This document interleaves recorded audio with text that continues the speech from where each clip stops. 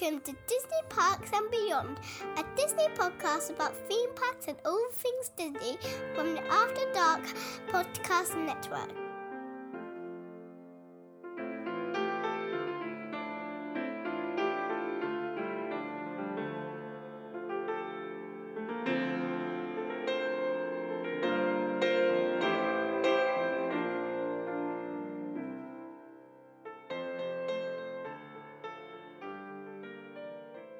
Hello and welcome to another episode of Disney Parks and Beyond. I am Nick, and on this episode I am joined by Mr. Craig. Hello. Joined by Ryan. Hello. Joined by Sinead. Hello. And of course, everyone's favourite, best looking member of the team, Mr. D. Good evening. How are we all? Doing good. Yeah? Staying safe. Staying safe, protecting the NHS, saving lives, something, Boris Blunder. Wash your hands, stay safe. That's it. Jesus, I didn't realise Boris is online. I thought you had to say his name 3 times for him to summon to your podcast. Wibble, Wash wibble, your wibble, hands. wibble, wibble, wibble. Whoa, have a baby. Give it away. Have another one. Oh. He doesn't give him away. He just doesn't see him again. There's a difference. Right. Look, a lot of stuff's gone down. So let's not waste any time with this.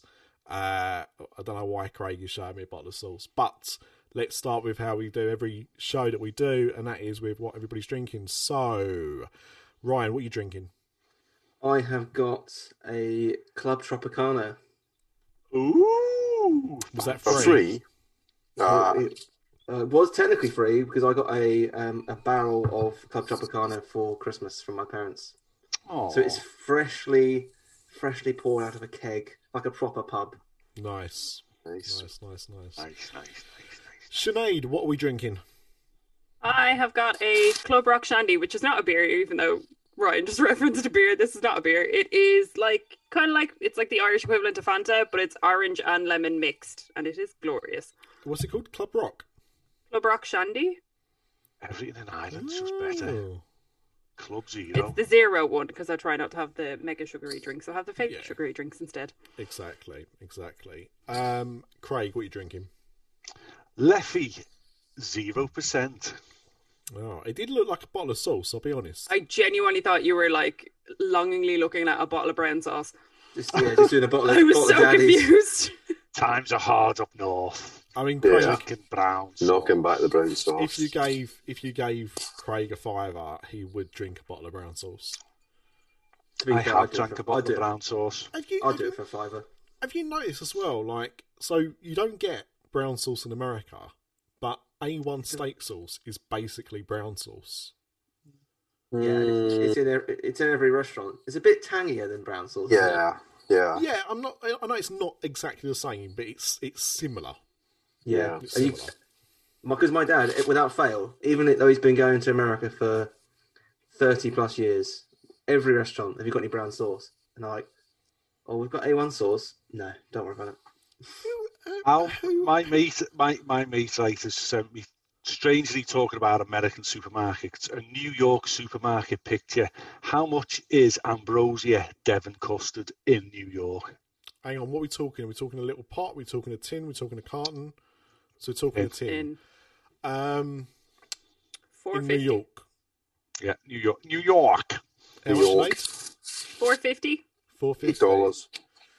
$8. I'm going to go $7.29. $3.75. A tenner. Jesus. Jesus Fuck Christ. that. To be that's fair fair, enough. it is New York. It is New York. So, Yeah.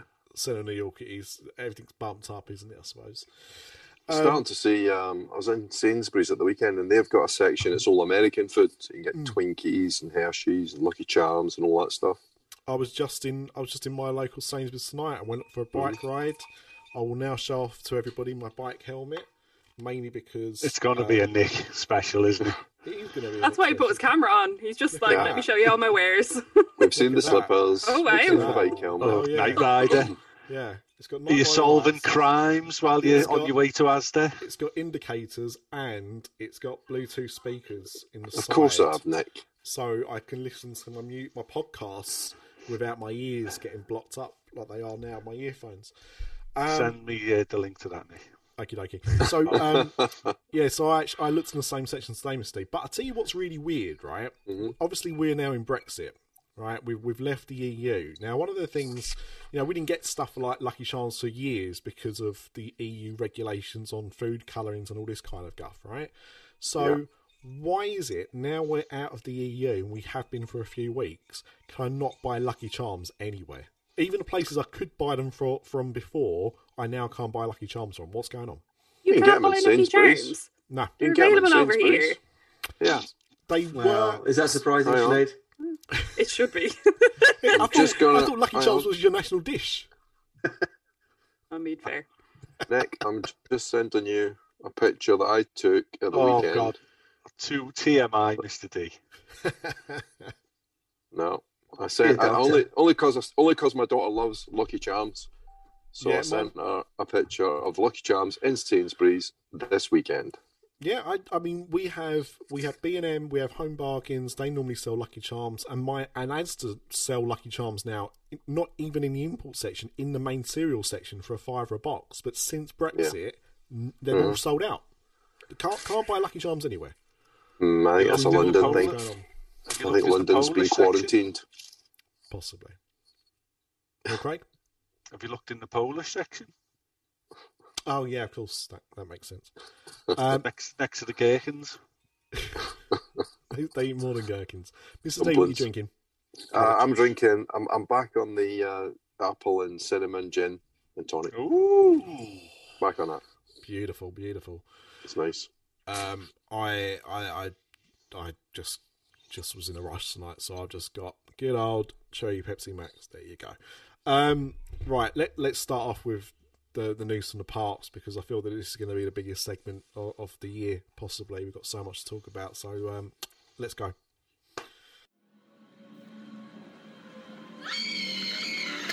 After Dark Podcast is sponsored by HHNUnofficial.com, the home of Halloween Horror Nights news and rumors all year round. Find us on the web at www.hhnunofficial.com. So stop the fog machines and clear the cobwebs. It's time for another episode of the podcast that's nearly the same as all the others.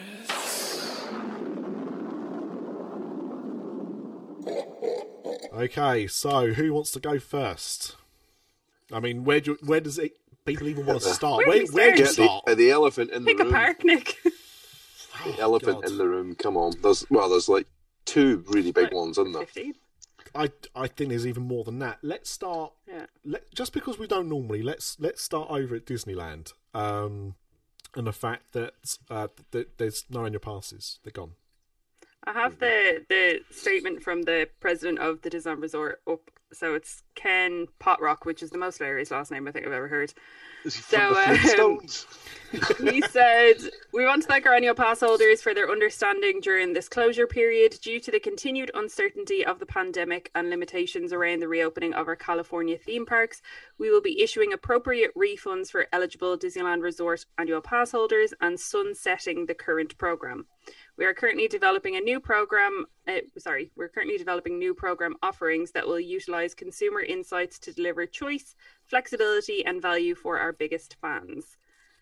What they have come out with since is that people that had APs that were valid through March 14th will continue to get their annual pass discount. So, on the You can few bits of buy a Mickey merchandise. Mouse plush when they're getting the vaccine. Yeah, exactly. What more could you want? Look, the thing is, so the first thing about this, right, that I can understand the uproar from people getting refunds, right? Disney could have quite easily turned around and gone, well, you know what? We weren't expecting this either, so tough luck, right? What they've done in all the parks is they've extended they've rolled over the annual pass dates while the parks have been closed. And Disneyland Paris, which we'll talk about a bit later on, they've obviously kind of stop-started. Disneyland hasn't had that chance. It's just had to kind of continue on, right? But Disney haven't turned around and said, sorry, we're not going to do anything. We're just going to cancel your annual passes. They're giving people refunds. And people are kicking off at getting refunds. Yeah. I wondered about the mentality of people sometimes when that's the case, right? I get it's frustrating, but it's obvious that because they have got no idea when this is going to reopen and they're going to be allowed to get people back in, because of that, what are they supposed to do? They can't keep people I think waiting. it's a very sensible idea, to be fair. Yeah, but hang on a second, guys. There's something more in this, isn't there? I mean, this isn't just we're going to pause your annual pass, right, until things open back up again. This is the current annual pass scheme is going away and is going to be replaced by something else. That's what people are freaking out about. But normal times aren't going to be here for years. So they can't just kick it off again when everyone's had a vaccine. There's still going to be limitations. I mean, say Disneyland open tomorrow, and I know I offend people with my opinions of the certain American demographic, but we all know the typical Disneyland annual pass holder. We can all picture them in our mind's eye now. They will be flocking to that park if it was to open tomorrow. Yeah, but I don't know. I think there's a big difference between Disneyland and Disney World Pass holders. But the simple fact is, and I speak from experience, and a few of us do from having Disneyland Paris annual passes, right? Yeah, but you're not locals. No. But hang on. The point I'm trying to make is that with an annual pass, there's always a perk, right? I mean, obviously the main perk is that you get to go in for the days that the level of tier that you buy your pass for, but you get different levels of discount. Sometimes, in Disneyland Paris, you'd get a private viewing area, you'd get preferential parking, restaurant discounts on top of merchandise discounts. Now, every year, they'd be tweaked. Now, sometimes you might have a year where there's no tweak at all, but other years there'll be a certain tweak to it, or as we saw last year, the priority parking went as a perk. Now, that was still something that was part of your pass, but they just went, actually, we're not going to have this anymore. So the thing is, at any time, they can change the rules, and they do. Now, it's then your choice what you want to do going forward. So Disney are not doing anything particularly wrong. And at the end of the day, they could have turned around and gone, actually, what you're going to do is, everyone keeps their passes. When the parks reopen, you can have them back, and you get all the same perks. Next time they're up for renewal, this is what's going to happen, and these are the perks you're going to get going forward. And what are they going to do then? Either renew or not? It'd be an absolute nightmare.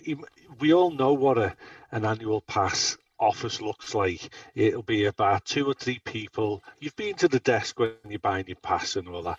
Their heads must be up their backsides at the moment. The phone must be ringing off the hook. It must be an absolutely logistical nightmare. What to do with him?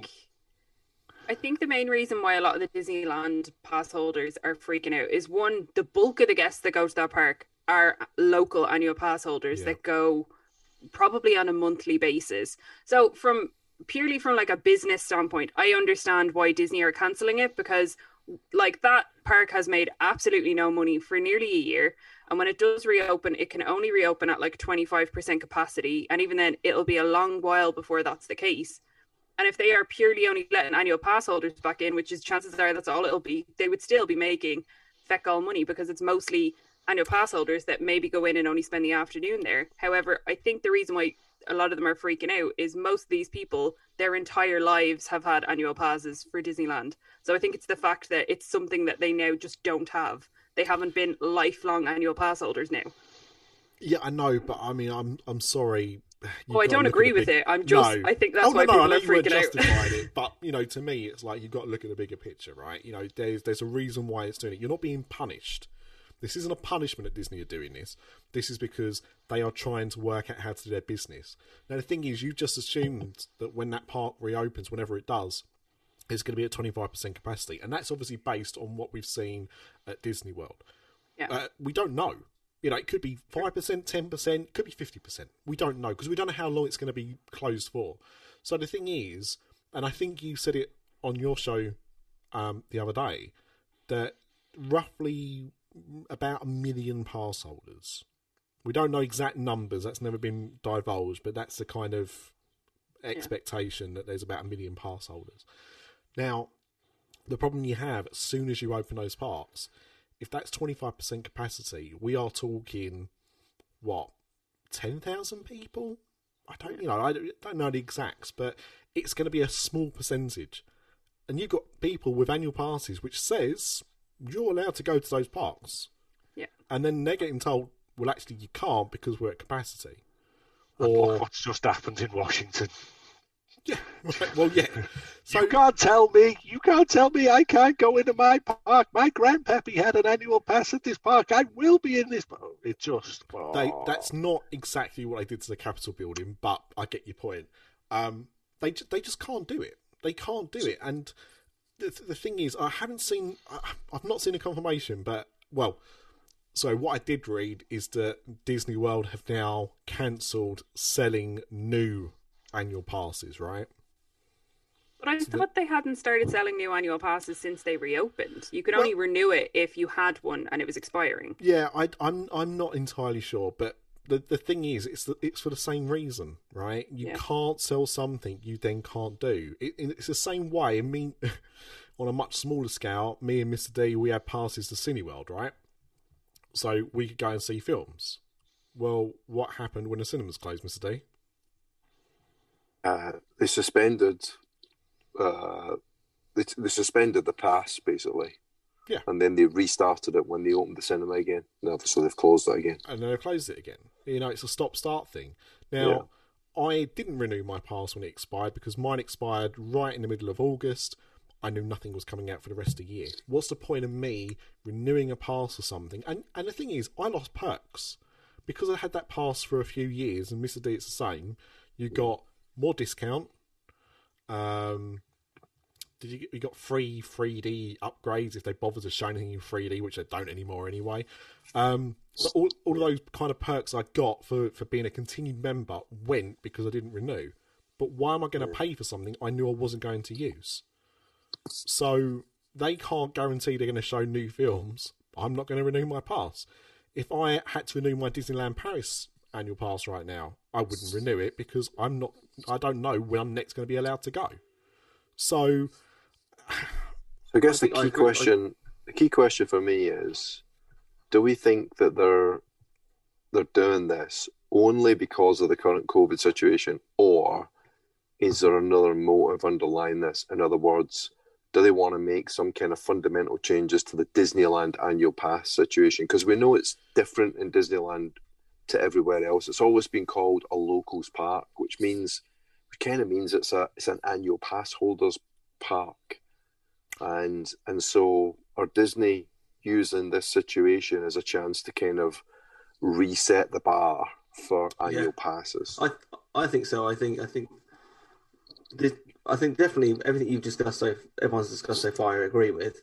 But I also think the same as what we're going to be discussing, I guess, for most of the rest of the podcast, this is a chance for Disney to use this as an opportunity to go, right, okay, how can we make more money from annual pass holders? In reality, what will probably happen is an introduction of more tiers with higher pricing throughout, and the lowest tier will be, or maybe the second lowest tier will be the one that most annual pass holders are on now, and you'll have several tiers above that. That's the way I would think that they're going to take it. I don't even think they're going to do that, Ryan. I think they are just going to keep, the 4 or 5 tiers they've got now and just whack all the prices up. They would definitely do that as a minimum, yeah. They're going to have... I know I've seen a couple of people say that they think, because a lot of people in kind of with Disneyland pay for their annual passes on a monthly basis to kind of like spread the cost out of the year, because they are very expensive annual passes. Yeah. So a lot of people are thinking that they'll take away that. So you have to pay up front, which would cut an awful lot of annual pass holders out, because not a lot of people just have over $1,000 to lay out for an annual pass at any point during the year, especially given what's gone on. So that's what a lot of people think is happening. So if you're pauper, but you'll probably just get into bed with a loan a partnership with Barclays or whoever their equivalent Yeah, is. they won't stop that, and the reason why they won't do that is because it doesn't make sense to. But what they will do is I can almost guarantee they'll have to jack the prices up, because at the end of the day, it's the same as we're seeing in Disney World. You know, although they've had tourists going, there've been domestic tourists which normally make up a smaller percentage anyway. A lot of their business was from either local people or from international, which again hasn't been happening. And the difference between international travellers and local travellers is if you're local, you're less likely to stay on property, you're less likely to eat in the restaurants, you're less likely to buy more merchandise than you actually require. So they're not making as much money as they would do normally. And on top of that as well, they're not getting the money for those people coming in the gates because they've got annual passes. They've already had the money. But to tell you what, so Chapek on a couple of the investor calls, which I've been on a couple of. Or... No, he's loving life at the minute. He's got his salary. The shares are looking good, so he doesn't care.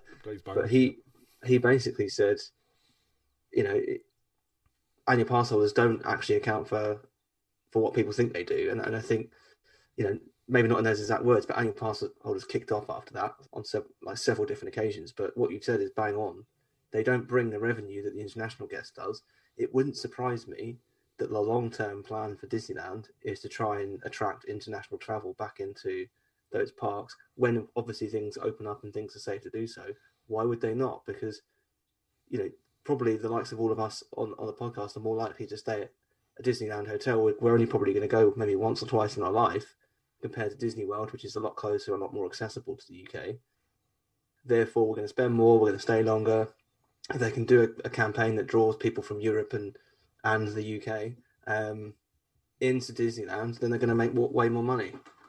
Well, it's interesting, isn't it? Because, and admittedly, I'm sorry to say this to you, but obviously because you are, at least on this episode, the oldest member of the team.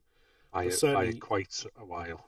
Well, let's not say that. I was being very, very generous. I'm the elder statesman.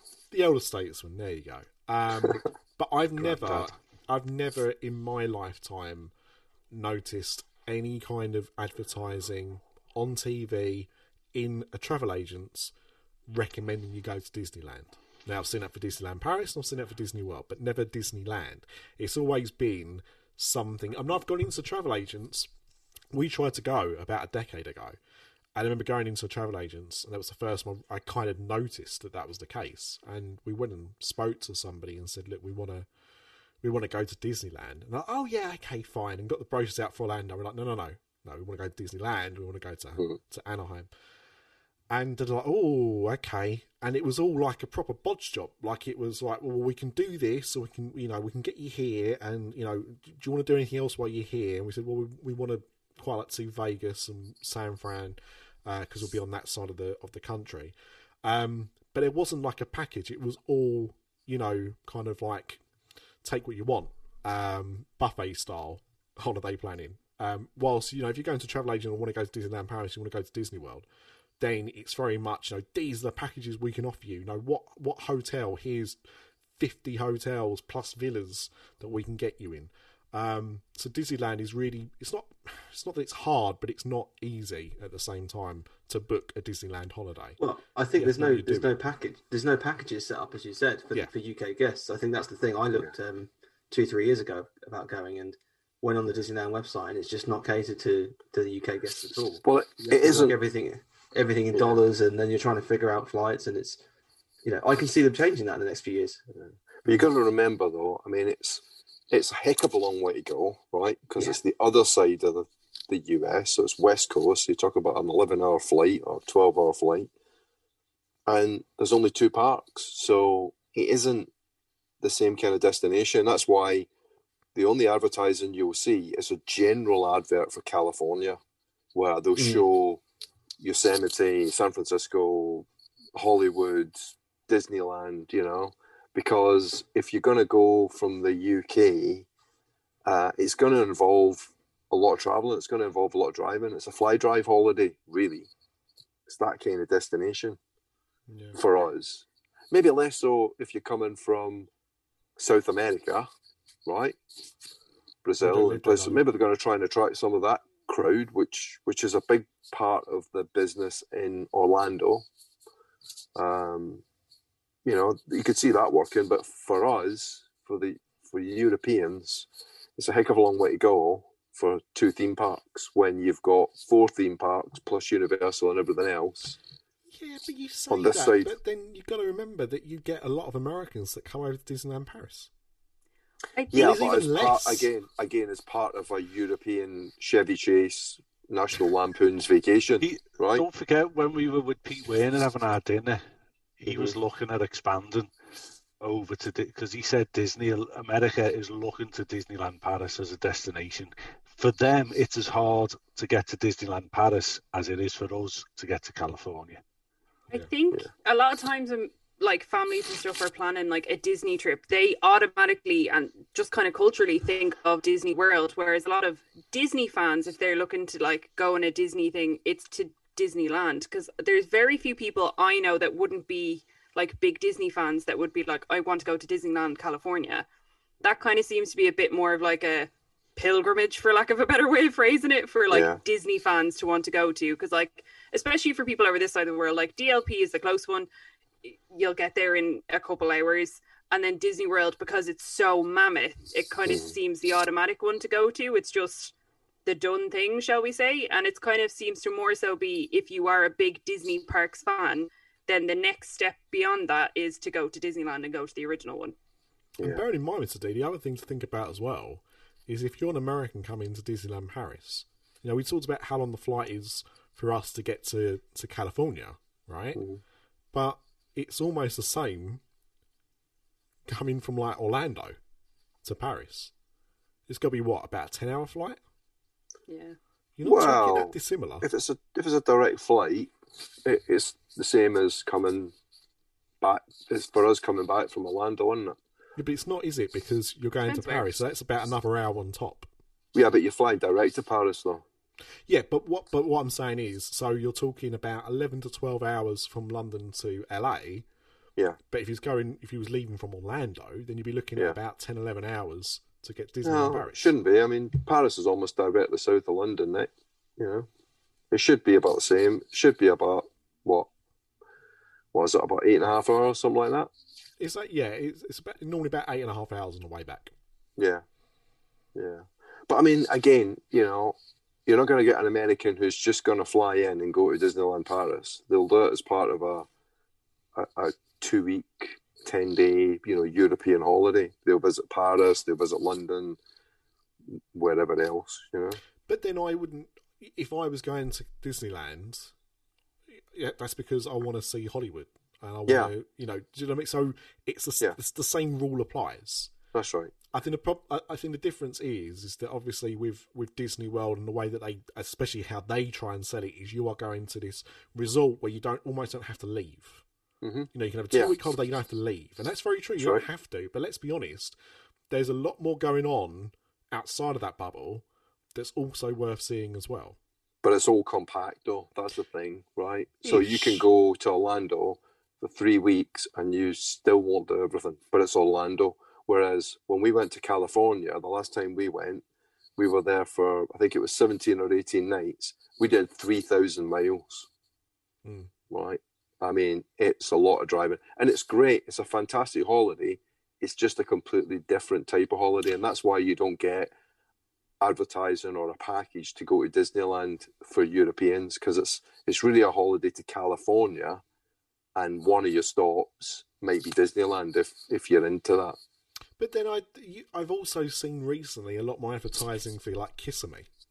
Bizarrely, I don't know why specifically Kissimmee rather than Orlando or something like that, but they've started to do that same thing now with that area.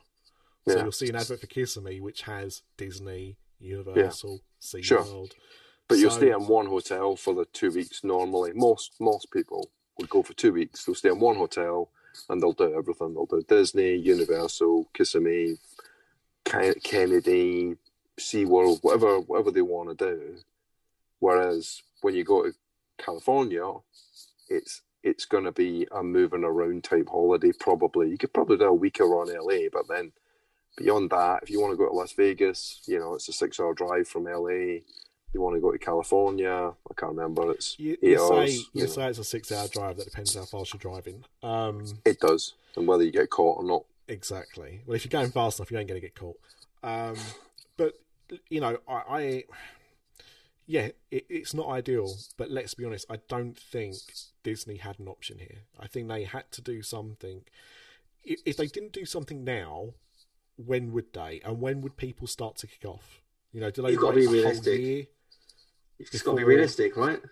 Yeah, it's opening up as a vaccination centre. Like, it's not opening anytime soon. They've waited 9 months or 10 months to turn around and go, actually, you know what? We're not opening anytime soon. We need to start issuing new refunds. They didn't have to. They could have sat on that money if they really wanted to. I think they've done the right thing in turning around and saying, look, we should. Maybe the right option was to go, look, you've got two options. You can either have a refund and enjoy your discounts until your current pass runs out, and we'll give you a refund for the months you weren't able to use it, or you just hang on, and when the park's open, you'll be given priority. But they'd have had to have done some kind of lottery. If every current pass holder decided to hang on when those parks reopen, they weren't all going to be going back. It's just going to be really interesting to see what happens when the new scheme is announced, whether it is fundamentally different, or whether Disney is just pausing. I just don't understand why they are ending the scheme if they aren't going to make some fundamental changes. If it was just COVID, they would just pause it and say, look, we're going to restart it again. But that's not what they're saying. I don't know. I think it's like when they do reopen, whatever the capacity is, it now means any of and it'll probably be predominantly Disneyland vloggers, there's now going to be like a fight to the death to be that person that gets into the park. And those people that would have had an annual pass, that were either paying for it monthly or had paid for it up front, would have just normally been able to swan in at no additional cost, are now going to be chomping at the bit to buy a single day ticket to get in. And I think that's why. I think it'll be a really long time before any form of an annual pass scheme goes back to Disneyland, because I think they're just going to bank on people will just buy daily tickets 100%, as and when they can get them. 100%. Yeah, completely agree. I will be shocked if we are having this conversation in a year's time discussing the new annual ticket prices. I don't think we're going to see annual passes back. And to be honest, I would not be surprised to see this scheme roll out at the other American and European parks. I think they're going to fundamentally change it. I don't think we're going to see this impact Asia. I think they're just better organised and better prepared for these kind of situations in general. And maybe that's why we've all sucked so much at it. But I think this could have a knock-on effect. Well, I'll be because honest, I'm waiting. I mean, me and Sinead, I think we bought annual passes at the same time, didn't we? October 2019. Right. We didn't use those at all last year. By the way, this is not because we live together or we're married or anything like that. They just Huh? I just don't want the speculation. I just don't want the speculation to start. That's all. You made promises to me, Nick. Don't be. Well, yeah. He's made promises to you as well. I may have buttered too many parsnips. But we've not been able to use the passes. We had a limited window in which we could have gone to Disneyland Paris of a couple of months, maybe. Really, with certain travel restrictions, and those passes have continued on. My wife, she bought her annual pass at the same time as me. She paid for hers monthly, and she's had about 4 or 5 payments taken out of her account over that time, because every time they've frozen it, they've obviously not restarted it until the parks have been back open again. So, God knows what's going to happen with hers. And to be honest, she kind of feels if they turned around now and said, we'll just give you a refund for what's left, she'd be happy. Yeah. Because we just do not know. One, we don't know when we can go back anyway.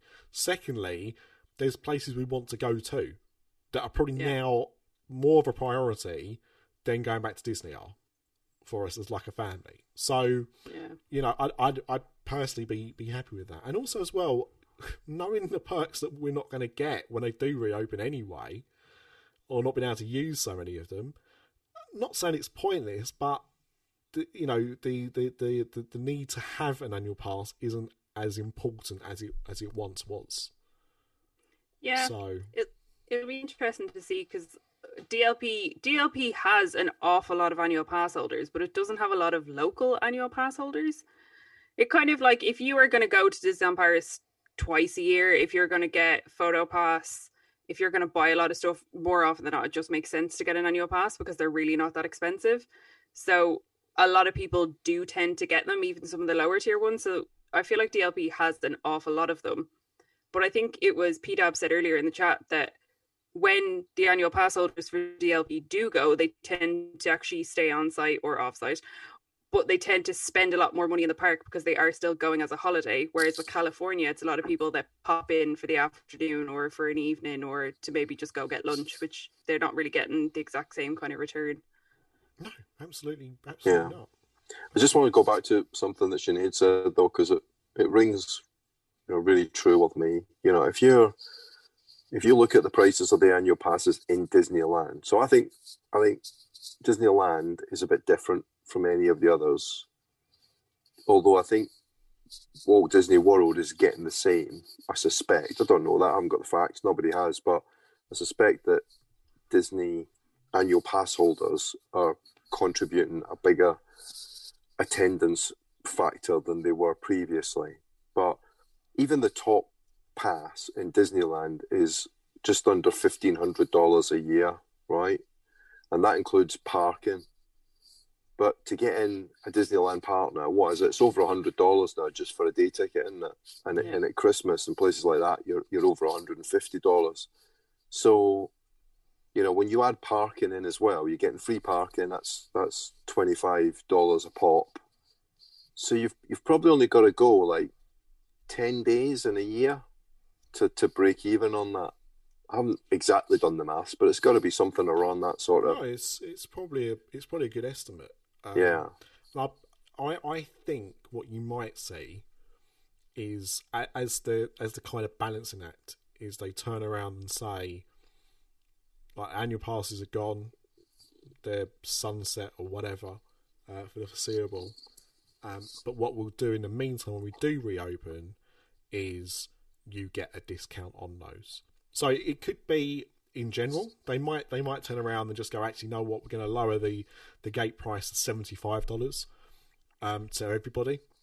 Or they might turn around and say, right, if you've had an annual pass, and obviously the annual pass is finished, you now get 10 tickets at 50% off or something. I don't know, but do you know what I mean? Like there's ways that they can kind of smooth the transition over to this change if they wanted to, or they can just hedge their bets and go, you know what, you're going to pay it anyway, so sod it.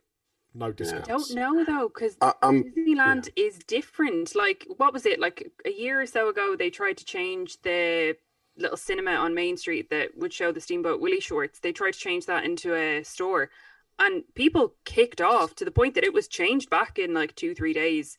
They also tried to automate the flag retrieval in Disneyland, and they received so many complaints. And because Disney is obviously mainly based out of Burbank, they listen to the California crowd a lot more. So I'm intrigued to see where the balance is, because in the likes of Paris, like, they'll quite happily just say, stuff it, no, we're doing this, we don't care what you think. Because it is a very family-orientated park. People will go there anyways because they want to bring their kids to Disneyland Paris. They'll kind of consistently have that like guest turnover. Yeah, but also whereas the French, it's not the same. It's a different culture. Yeah, well, the French attitude is this, isn't it? Yeah, they don't. Like somebody just shrug your shoulders, wince a little bit.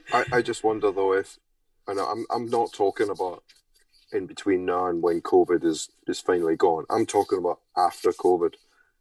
I think they're gonna make a fundamental change. I think that's why they're saying that they're stopping the program. I don't think an annual pass is gonna look the same when they introduce the new scheme. I think there's probably going to be some kind of limit on the number of days that you can actually go in. And then beyond that, you'll probably get a discount. So it might be something like, your annual pass gets you in for 20 days a year. And if you want to go beyond that, then it's 50% off, something like that. Yeah.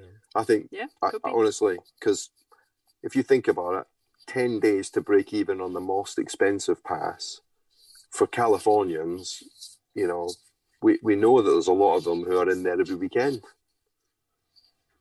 Yep. Mm-hmm. Which means that after 10 days, Disney basically isn't making any admission money on that.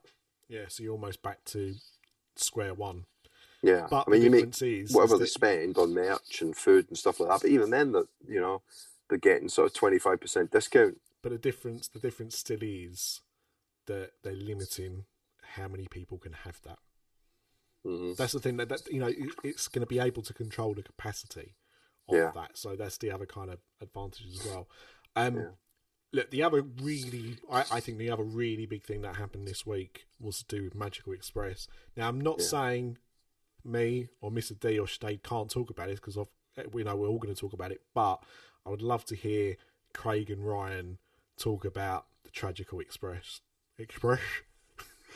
just got Sean Connery. Sean's back, is he? You're sounding like Sean Connery. Hey, did I tell a joke on this? I don't think did I tell a joke on a podcast? I think I did, didn't I? The Sean Connery joke.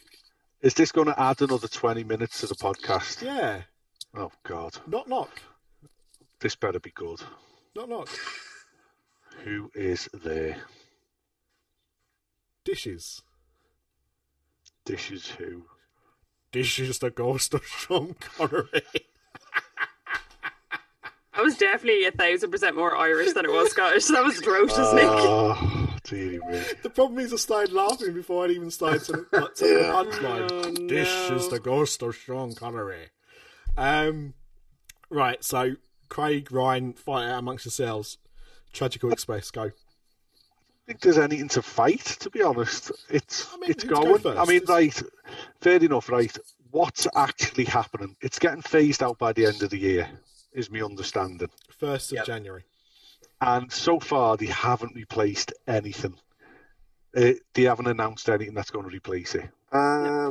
Is that true? I think it's I don't rumour. think they have. Well, Mia's have said that they're going to run a service. Because Mia's run Magical Express. Yeah, But yeah. Mia's have actually said that they're going to run buses to all the Disney parks and resorts from the airport. Well, so they've privatised it effectively. They've privatised something that was effectively privatised already. Yeah. I thought that's what I'd heard anyway, that Mia's are going to... Yeah, they Are are. gonna- They're taking on. They're basically when the contract ends, Mears are going to take it over. But one would assume there's going to be a cost attached to it. Of course, there will be. Yeah, definitely, yeah. So Well, who owns last the year contract when- now then? Mia's Mia's, run it through Disney. I mean, under Disney's banner. We went home. We went back to the airport last year from the beach club. I want to say we were just on a normal coach. Yeah, sometimes they will just run the normal Mears coaches. So it wasn't a Magical Express for us. It was just an express. And I've listened to Theme Park Trader. I get all the nostalgia for it, but for yourself, Ryan, because that's, and your dad is right. It is amazing to get off that aeroplane and get onto a bus and be full of ale off the aeroplane, be half drunk, and carry on drinking when you get to the hotel. That's what it's all about. We did it 17 of us last year, and I shared the price we paid for 2 minibuses to come and pick us up. $260 I think it was, with car seats included for the babies, and they were brilliant. Not a problem. We put a deposit down. We paid the remainder of the balance when we got to the Hard Rock, because that's where we went initially. They even then come and picked us up from the Hard Rock to Beach Club for another $200. You divide that by 17, it's not a problem. Me and Nick, when we went in, whenever it was, we had some girl picked us up. How much was she, Nick? $30? I think about $30 to Cabana Bay. and she was cheaper than an Uber by probably about $20, I want to say. So people's heads are falling off again, left, right, and centre, and we've all done car hire. Car hire is extremely stressful. You get off the plane, you're tired, you go to the wrong bit of the car park, you get the upsell, you think you're in the wrong place, but you're in the right place. Then they just say, go and get your car. And I know it's all changed a lot since I did it last week and just walk off now and get a car. But then you've got to remember how to drive in America. Then you've got to know which way to go onto I-4 or whatever you go onto, I don't know. Then you've got to remember that you've got change. And then when you get to whatever hotel, we spent over $300 or whatever at the Hard Rock for parking the time we took cars. Well, I mean, the problem is now, isn't it, that for international travellers we have to pay for parking, and we discussed last year what those parking charges were, and I don't know if they've been updated since then, but I think, if I remember rightly, it was between $15 and $25 per night, depending on the level of hotel you was at. So obviously, moderate, like basic, moderate, and rich boy. I think they're the 3 tiers, right? And you know, so you've got to add that on top. Now, when we're going for 2 weeks, that obviously adds up a big expense. But the one thing I will say, Ryan, you know, you said like, you know, Magical Express was included in your holiday. You had to pay for it. You did pay for it. You didn't know you paid for it, but of course, it's in your package, you know. And the problem I had with it all is and I do agree that Magical Express in isolation, getting rid of it, it's not a problem. I can book Mears, Craig. I can book a service like you're booking, and I think what all of this, the Magical Express is the latest in a long line of cuts that Disney has made to staying on site, and I think for a lot of people, this is what, it's crazy, but this is what tips people over the edge. It's like, well, you've removed dining plan, you've removed early morning extra magic hours, you've changed it to 30 minutes, you've removed fast passes. Now, understandably, that makes sense. Craig, I agree with you. I think they will bring in paid options now for fast passes, and you start adding all of these things up. And I agree, Magical Express, of course, it's covered in the cost. But now you remove all of these things. If I want to book Disney for next year, the price is even more expensive than it was last year when I had all of these benefits. And look at, you know, the minibuses, right? Yeah. How long do they last? Yeah. I mean, you can now buy a minibus. We've seen them on showroom forecourts. They're selling those things now if you want to buy one. We used the mini van service, and it was brilliant. We used it in 2017, and we used it again in 2019. It was it's not Uber, is it? What's the other one? It's Lyft. It was part of the Lyft app. It's a fantastic service. Oh, that's interesting. Yeah, because the thing is, you know, and we do this, you know, we used this a lot when we were there last year, right? We went to, not last year, the year before, when we was at Universal. We had Lyft. We used Uber, depending on what was cheaper, depending on what discount codes we had. Like I think I had like $15 of free Lyft for using it for the first time. So we used that until that ran out, and then we might have Ubered, depending on what was nearer, what was quicker. The thing is, there are lots of options, and to be honest, getting rid of Magical Express, that just gives another opportunity for someone to start their own service.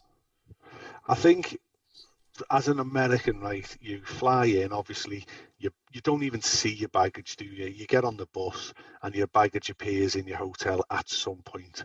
What happens as an international traveller for everyone is you take your bags with you, you put them on the Magical Express, you get to your hotel, your room isn't ready, you sit in the lobby for 3 hours with your suitcases, or you'll hand them in to the luggage people and you'll go into the parks.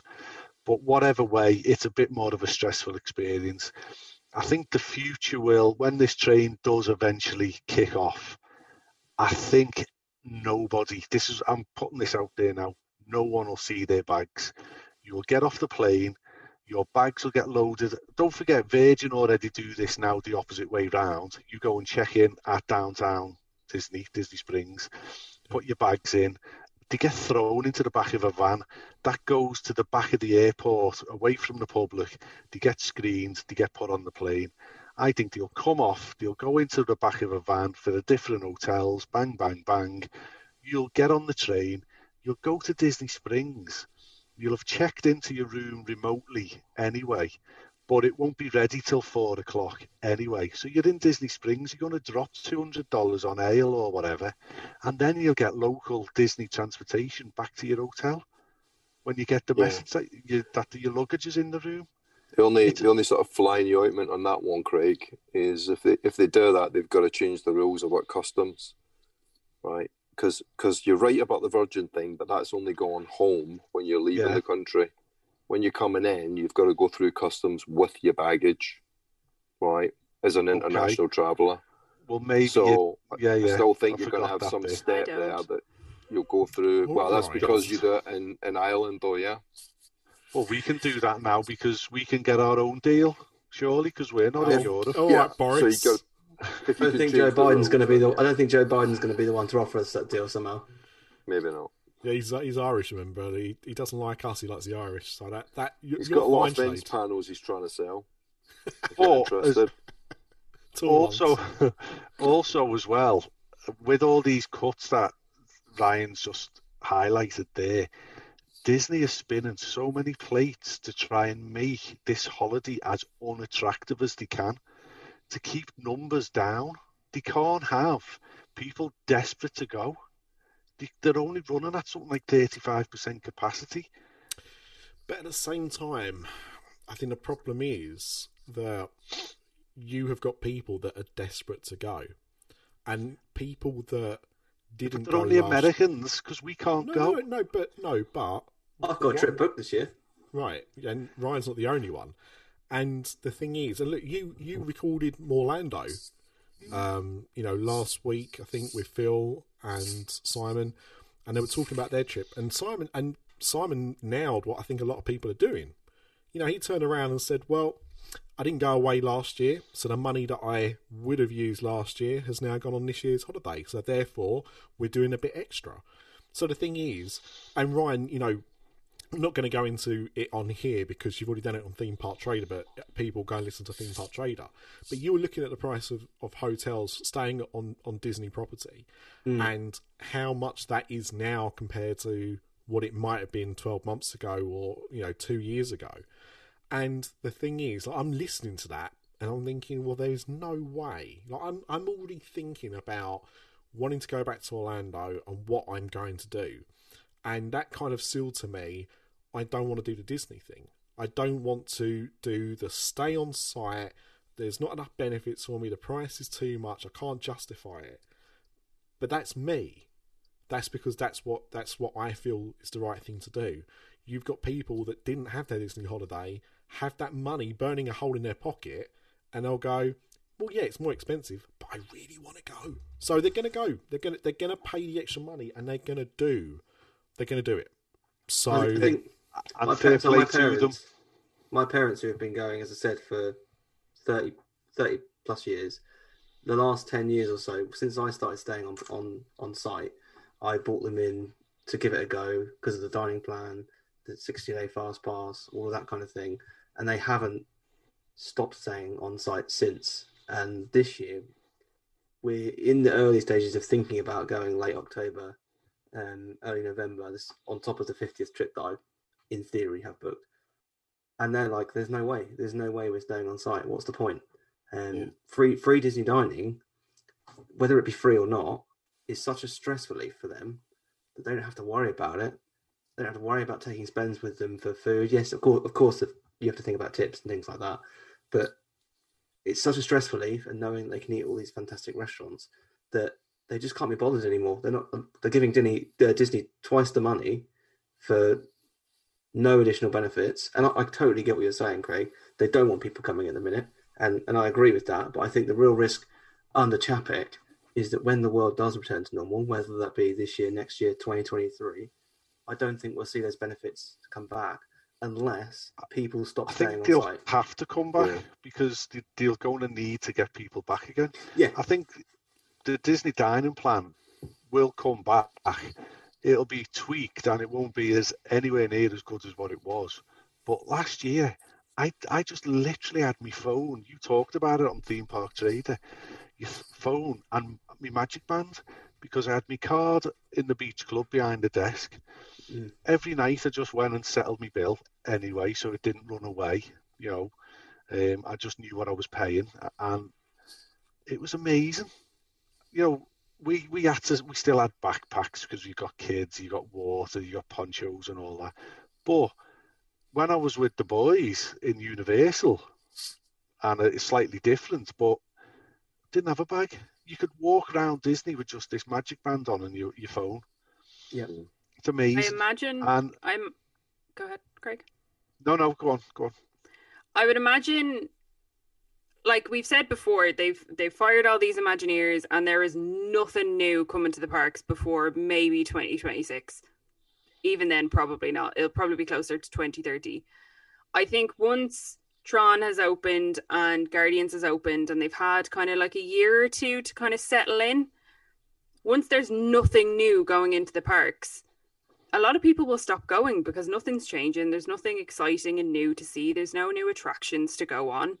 So I think at that stage, once all of the kind of new shiny things have died down and the 50th has happened, I think then they'll really start to feel it. But again, that's still a good few years away before that'll happen. And I think maybe then they'll look to bring some of this stuff back and try and entice people more. But I can't see any of that happening until they start to feel it. And look, I agree. You got Craig, you got Ryan, you got Mr. D. You've got 3 people on this episode who will go to Disney without anything new to go and see. Whilst I think, like you and me, we would be much more kind of like thinking, well, when am I going to go back? When do I want to go? Yeah. So I obviously want to go on Rise of the Resistance. I want to go on Tron. I'd like to see the new Splash Mountain, but it's not a game changer for me, right? Whenever that happens. Guardians I want to go and see as well. So I know that there's 2 attractions which are yet to open that are coming in the future. Am I going to book a trip this year with all of this stuff going on, with the prices and the lack of everything going on, where I'm not going to see those attractions and I'm not going to be going back the year after? Or do I go, right, when are those rides opening up? 2023, I'll book then. Yeah. And then I'll go back 3, 4, 5 years down the line if there's additional things to see. We did 14 nights last year at the Beach Club, and it was amazing. Second time at the Beach Club. You can go and get bevied at Epcot, then you can stroll home, and you are in paradise. That boardwalk view is something that'll just live with you forever. It's amazing, right? 14 nights we had for that. Next year's trip, we are looking at villas, and we are looking at using the villa as a base, because you can get a villa that sleeps 10 people for 2 weeks for 1,600 quid. So for 3 weeks, it's going to be 2,000 quid, split between 2 families. It's nothing. And we'll just go and stay at the Beach Club maybe for 5 nights instead. And we'll go and stay at the Hard Rock for 2 nights. We did 5 nights at the Hard Rock last year, and we did 14 nights at Beach Club. We won't do it as much because we're going to go and do other things in Orlando. That's what it is giving us. It's given us the opportunity to go to Busch Gardens, SeaWorld, Discovery Cove, NASA, that type of stuff that we haven't been to for years. And so the other thing it's not as the well, end of the world. No, but the other thing as well, like that holiday you're discussing there is going to be what, half? More? No, it'll be a similar price. But you will be eating in the villa and having a barbecue, something we haven't done since 2015 because we've been staying on Disney property. So I can't see how it costs. I can't see how it costs anywhere near as much. Because you're going to have a car. You're going to have to pay for your parking whenever you go there. You're going to have to. The plan is to Uber to the hotel, keep the villa as a base, and just take a small carry-on bag for the few nights that you're in there, instead of taking all your luggage in with you. Can you send me the dates that you're not going to be in the villa, Craig? Yeah, we could sublet it. But the thing is though, Craig, right? What's parking at the parks? $25 a day. Yeah. I mean, it may not cost you that much more to Uber. An Uber. Well, yeah, exactly. And And these then- are all and the you're not things that driving. Yeah. we've got to Yeah, work Uber's- out. Uber's a good option, I think. Hey, Yeah, there's, I agree. there's a couple of things. Just going back to the Magical Express thing. I mean, I've got to believe, though, that the original plan was that Magical Express goes away when the train comes in 2023, and that just given the current situation with a number of hotels that are shut and all of that, they've just said, you know what, it doesn't make sense. But that train is coming. So I guess we'll talk about early Magic Hours in a minute, but there is an alternative to early Magic Hours. The train is coming, which is kind of the replacement for Disney's Magical Express. Fast passes, in some shape or form, I believe, will come back. I don't know if they're going to be paid or whether there'll be some paid, some not. The whole system is flawed. FastPass is dead. You can 60 days out and you can't get the FastPass for Pandora because you got like on Shop Disney, you got on there with 10 minutes to go. You're a party of 16 or a party of 17, and we couldn't get fast passes. But for 17, no, Craig, there's your problem right there. We didn't have any problem. Yeah, right? But if I'm staying at a deluxe hotel and we've all got unlimited fast passes or express passes, whatever you want to call them, then I don't need to worry. But honestly, a party of 17, though, if I was you, I would have been calling guest services before the 60 days and saying, I did. Can you help me get these fast passes? Because for 17 people, you're always going to struggle, I think. I did. And it was the same with the ADRs. The ADRs, I had to book my ADRs last year over the telephone. Yeah, but I guess the point I'm trying to make, though, is Disney's Magical Express is going away, but the train's coming back. Fast passes, I think, will come back in some way, shape, or form. Early Magic Hours has gone away, but there's a new thing that's replaced it. And in some ways, it's better, arguably. We can talk about that in a minute. Whether free dining comes back or not, I mean, that's a promotion. So that will depend on whether they need free dining or not, right? And if they want to drive people back into the parks again, you'll have free dining. If they don't, because they're full up, then you won't have free dining or it'll be limited. So I think a lot of this stuff is going to come back, but you're going to have to wait 2 years for it, right? I tweeted Len Tester the other day. Hi, Len. Hope you're well. Quick question. How many deluxe guests can stay on property, and what's the total number of guests for the entire resort? And Len replied, so he's got around 5,000 deluxe rooms, 4 people to a room, 20,000 people. Add in the Dolphin, the Swan, Four Seasons, some of the DVC stuff, probably around 12,500 rooms. So at a rough guess, 50,000 deluxe guests, right? If you give them unlimited fast passes, then they can just come and go as they please between 4 parks. The big hitters, the brand new ones, like the Hagrid ride, isn't on the system, so they've got to queue up for it. Not a problem. Then in the entire resort altogether, including Shades of Green, Disney Springs hotels, Fort Wilderness campsite, 34,875 rooms, plus 800 on the campsite. So he reckons at capacity, Walt Disney World could have 143,000 guests in everywhere else, plus the 50,000, so just under 200,000 guests for the entire resort. So whereas you got the extra Magic Hours to be on property, 200,000 guests would all pile into Magic Kingdom because it opened an hour early, and in fact it was crap. Extra Magic Hours when everyone turns up there is rubbish. Yeah, we avoided it. We'd go to the other parks on the day of extra Magic Hours. It was a nightmare, but because it's getting spread between the 4 parks, it's only half an hour. Allegedly, and it's every day. It's every day. It's every day. It's half an hour. Now, Pete Werner says on his show that I listened to the other day that you can already get into the parks half an hour early if you're a hotel guest. But I don't think you can do anything apart from buy stuff. No, you can't. So he's talking out of his arse there then, Pete. So he's coming to get you now. But it's, like you say, it's so much better. It's every day and it's all 4 parks. Yeah. I think that's my experience of early morning extra magic hours is very different to you. I would regularly do the extra hour, and for me the key thing here is they're removing the extra evening hours. Now I know they paused everything during COVID, and I understand that, but those extra evening hours, you'd often be able to spend an extra 3+ hours at the park, and that is when it would be quieter, and I'd have arguably the most enjoyable time of the trip. Yeah, that's true. We like the extra evening hours. They were a lot more limited though. Yeah, they were. The morning ones, but they were good. So it'd be nice to see some of that coming back. Hopefully it will. But I think it's half an hour every day, every park is a good thing.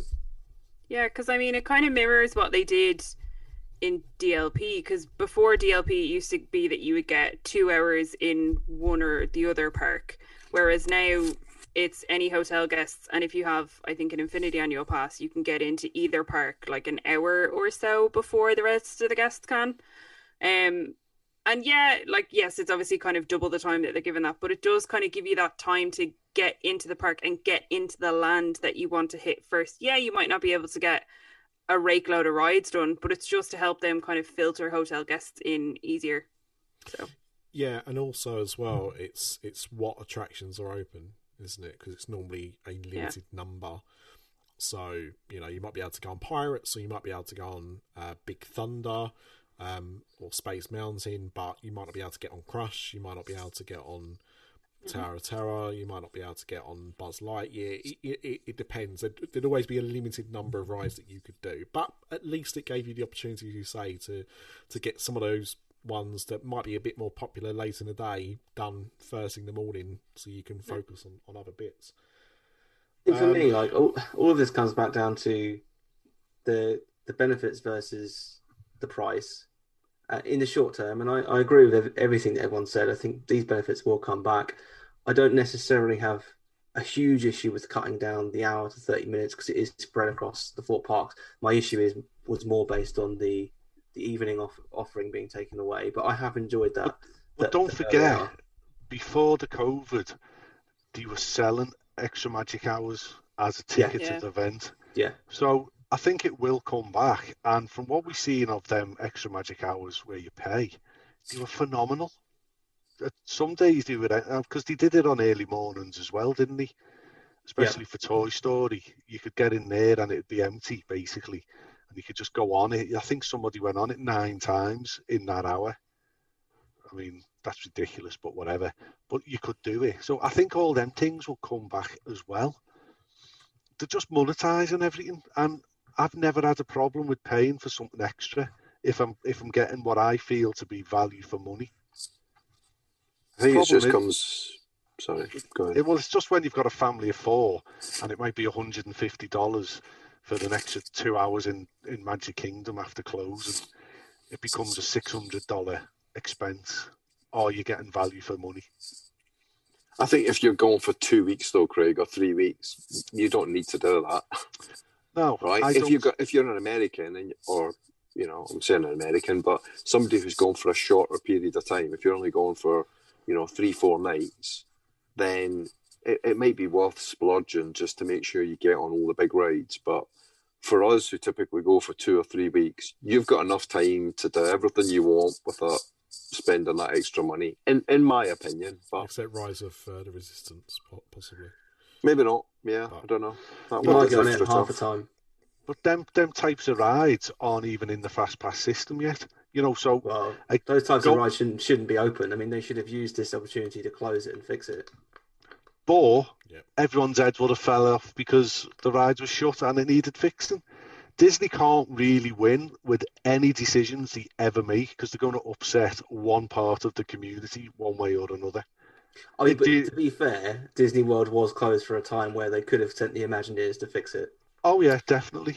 And they could have done the other fella in the mountain as well. I'm I'm laughing at your video, Craig, because you are literally just a talking head right now. There is no body, there is no neck, there's just a head. Yeah. I think for me though, the point is I've stayed regularly on site at Disney World for 2 weeks, at least 2 weeks every year, and I love it. Like you, Craig, the experience is. I was 21 nights at Animal Kingdom launch for my honeymoon back in 2019. Incredible, the best trip, one of the best trips I've ever been on, and I would love to do that every single year and take Piper, go and experience that. But the reality is, probably after this year's Caribbean beach trip, if that goes ahead with Dan, we will probably be heading to a villa or a Universal hotel, and then maybe booking Disney for 2 or 3 nights. The thing for you is, Ryan, all your life, I would imagine you've gone out of season, or all your adult life. Yeah.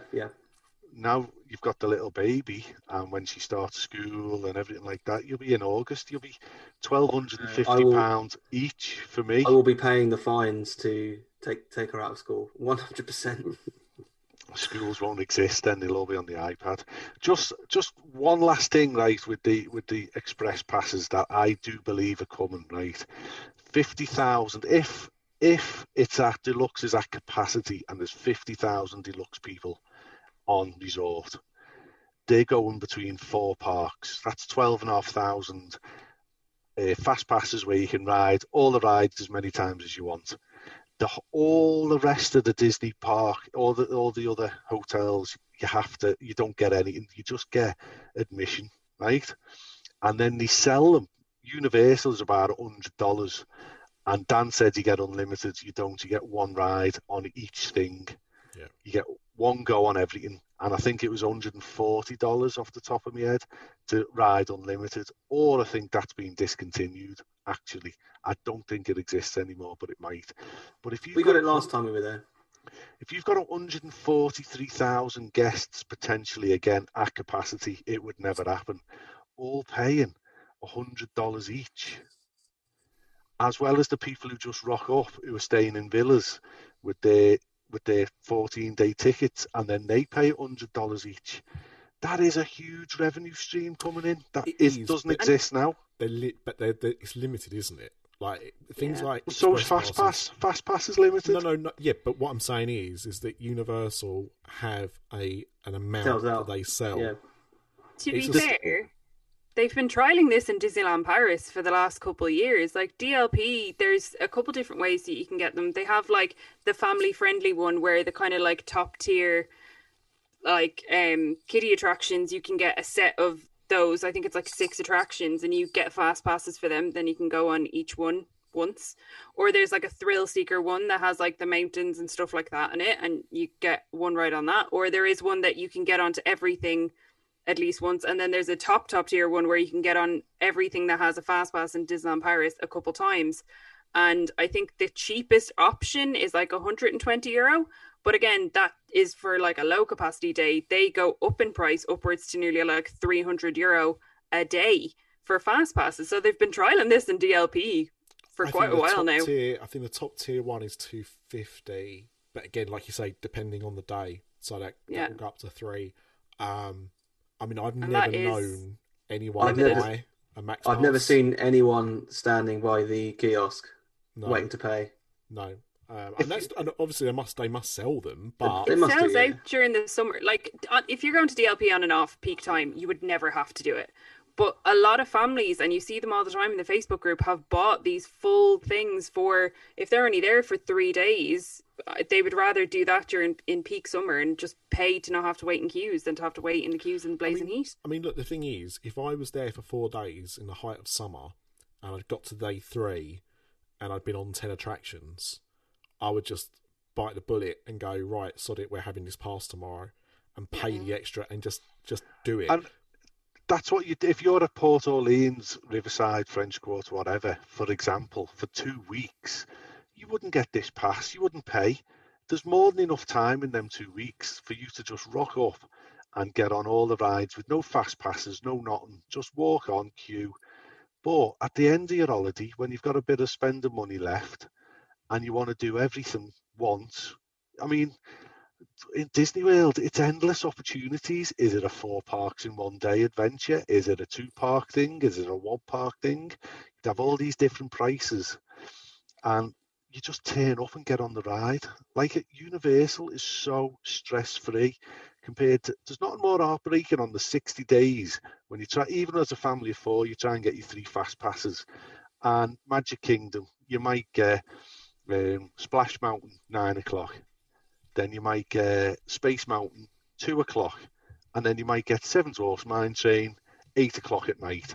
There's your whole day basically kiboshed, because you can't make any other fast passes until you've done your 3rd fast pass. Well, look at me and P-Dubs when we went for that Sunday in 2019. And because we weren't staying on site, we can only book 30 days out. So our day was Tower of Terror, Muppet Vision. Was it Indiana Jones Stunt Show? I think we got. I think so, yeah. It was something crap like that. And all we wanted to do was go to Galaxy's Edge, you know. But we couldn't get. I mean, we did Rock and Roller Coaster, because by the time we got there, single rider was about 20 minutes. We thought, okay, sod it, we'll do it. But we went into Toy Story Land, and you were queuing for hours to get on Slinky. I gotta say though, I've never had that experience, right? Yeah, but that's because we could only book 30 days out. No, I know. I mean Craig's experience, right? Oh, right, yeah. So staying on site, if you're there when it opens, are you 60 there in days in August? advance. Yeah, we've been there in August. Yeah.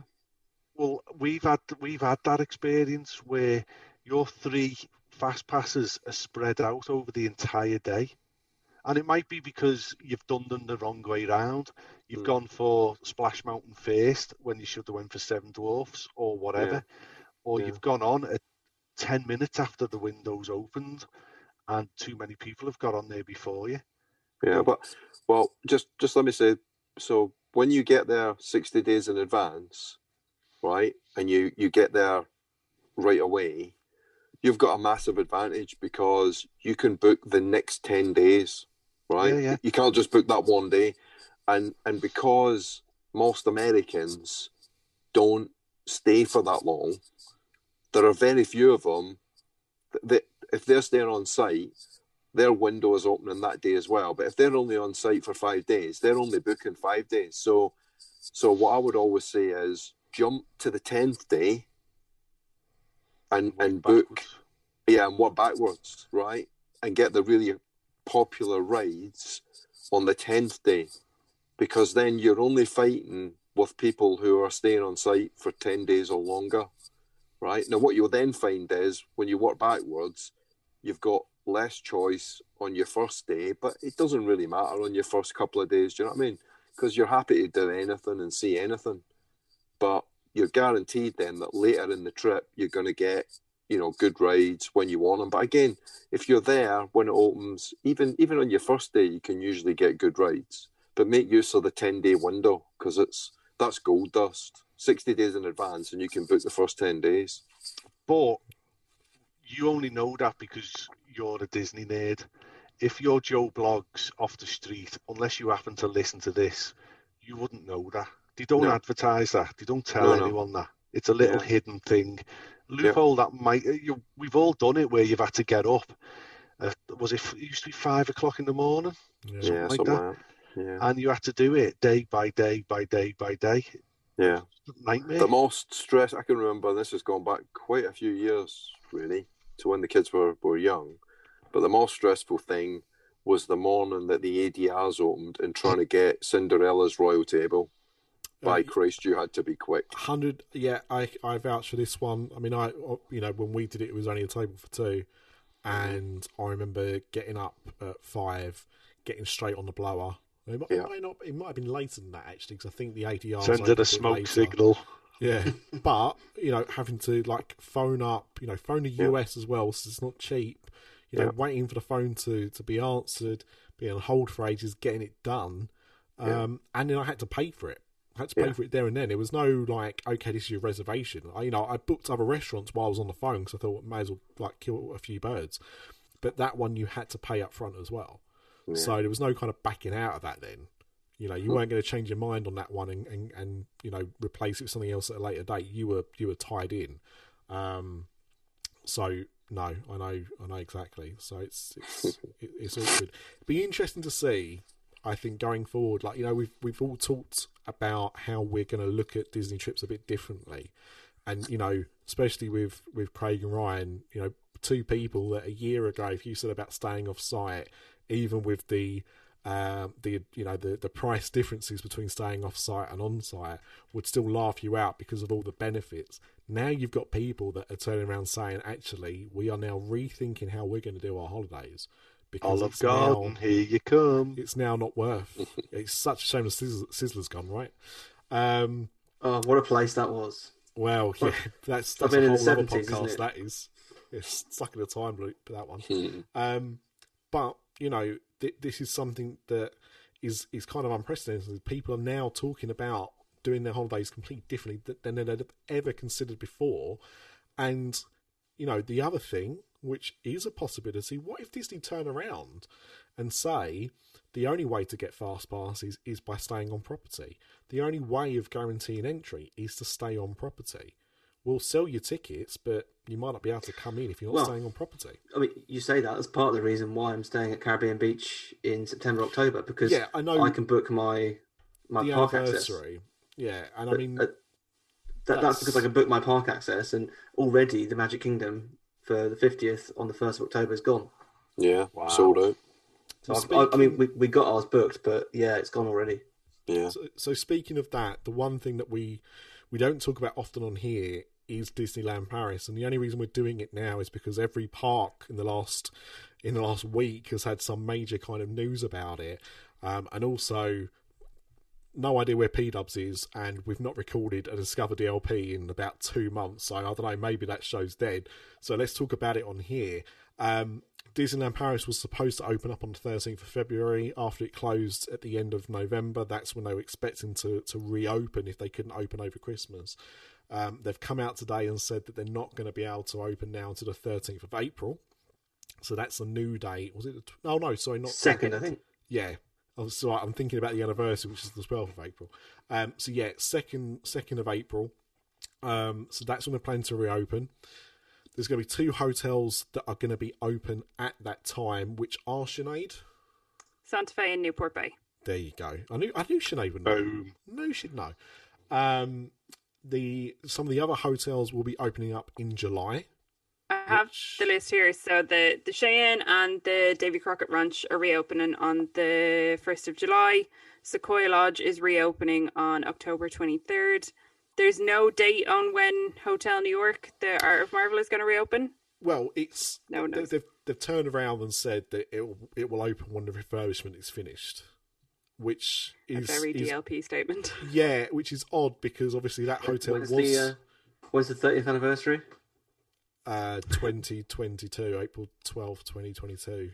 There you go. That's when it will be. I don't. Well, Well, it's- I mean, that hotel is so near to being done. I'm not sure what the hold up is, and you'd have thought that it'd be ready to reopen by now, but And we'll then see. the big news is that the Disneyland Hotel is not reopening, and it is staying closed and going into a 2-year-long refurb, which means that will not be open for the 30th, which That's- I find mind-boggling. Yeah, that is the strange one. I mean, it does need a refurb.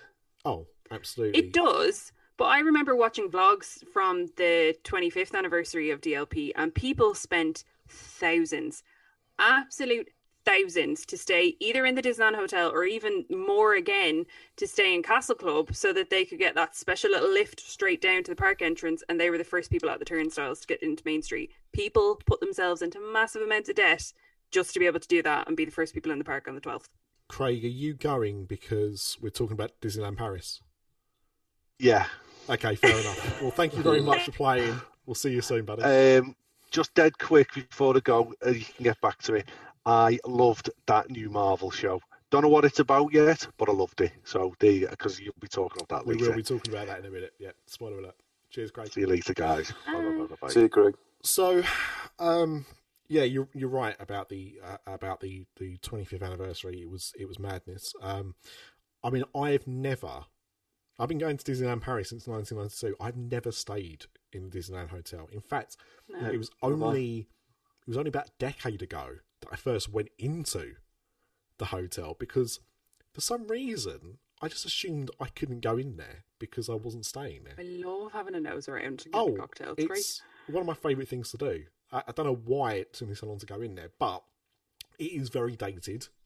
It's never been refurbished, or certainly not had a major refurbishment since it first opened. And to our American listeners who may not know like why this is so kind of key, this hotel is literally the entrance to the park. You walk under the hotel to get into the park. The hotel overlooks Main Street. You can see the Main Street. You can see the hotel. castle. Yeah. It's Incredible design. Yeah. And to put the Castle Club entrance into context, it would be like the equivalent of your hotel room being on top of the train station at Magic Kingdom and you just being able to get an elevator straight down. That's why people paid this obscene amount of money to be able to stay there, to be literally the very first people at the turnstiles, because that's where the elevator from the room left them. Yeah. Right at the turnstiles to go in. So it's a big deal. And I mean, the thing is, they've been talking about this refurbishment for quite a while. So this isn't news in that regard. The news really is the fact they kept putting it off, and now they decided they're going to do it, but the time scale just doesn't make sense. Had they done this last March when they closed the parks, it'd have been reopened in time for the anniversary. I mean, I know 2 years isn't a dead number, but it probably needs to have at least 2 years. So the likelihood is, had they started work last year, and they probably would have made sure it was done in time for the anniversary. Now it's going to be closed. It's going to be a bit of an eyesore potentially as well. It just seems nuts. I mean, the best hotel at DLP is open, isn't it? As long as Sequoia Lodge is there, I'm happy. Exactly. It's not opening up till October, but absolutely. Just in time for the winter season. Perfect. Well, as I was saying before we started recording, like I knew what day it was opening because it's actually my anniversary. The chance of me going there for my anniversary are very, very slim. Obviously, we don't know what's going on with travel, but it seems bizarre that it's now purposely going to be closed because it's where the two of the most expensive restaurants in the park are in there. And I assume if they're refurbing the whole thing, they're not going to be open. That Princess for a Day thing, which is the equivalent of the Bibbidi Bobbidi Boutique, is also in there. One of the kind of more preferential merch shops is in there. A bar that's extortionately expensive, but I still pay to go in there every single time. And so many rooms. They have a suite in there that costs, like 30 grand a night? And all of that is just going to be closed now for the 30th anniversary. Yeah, the presidential suite is it's something. It's 2 stories for a start. Is has a 12-person like dinner table. It's outrageous. Yeah, it is. It is obscene. Yeah, it's absolutely nuts. I don't understand the logic in it now at all. They could have done it any time before now. If we keep saving those Patreon pounds, then we'll all get there one day. I think we'll need a few more Patreons than that. It's not really what the money is used for, but there you go.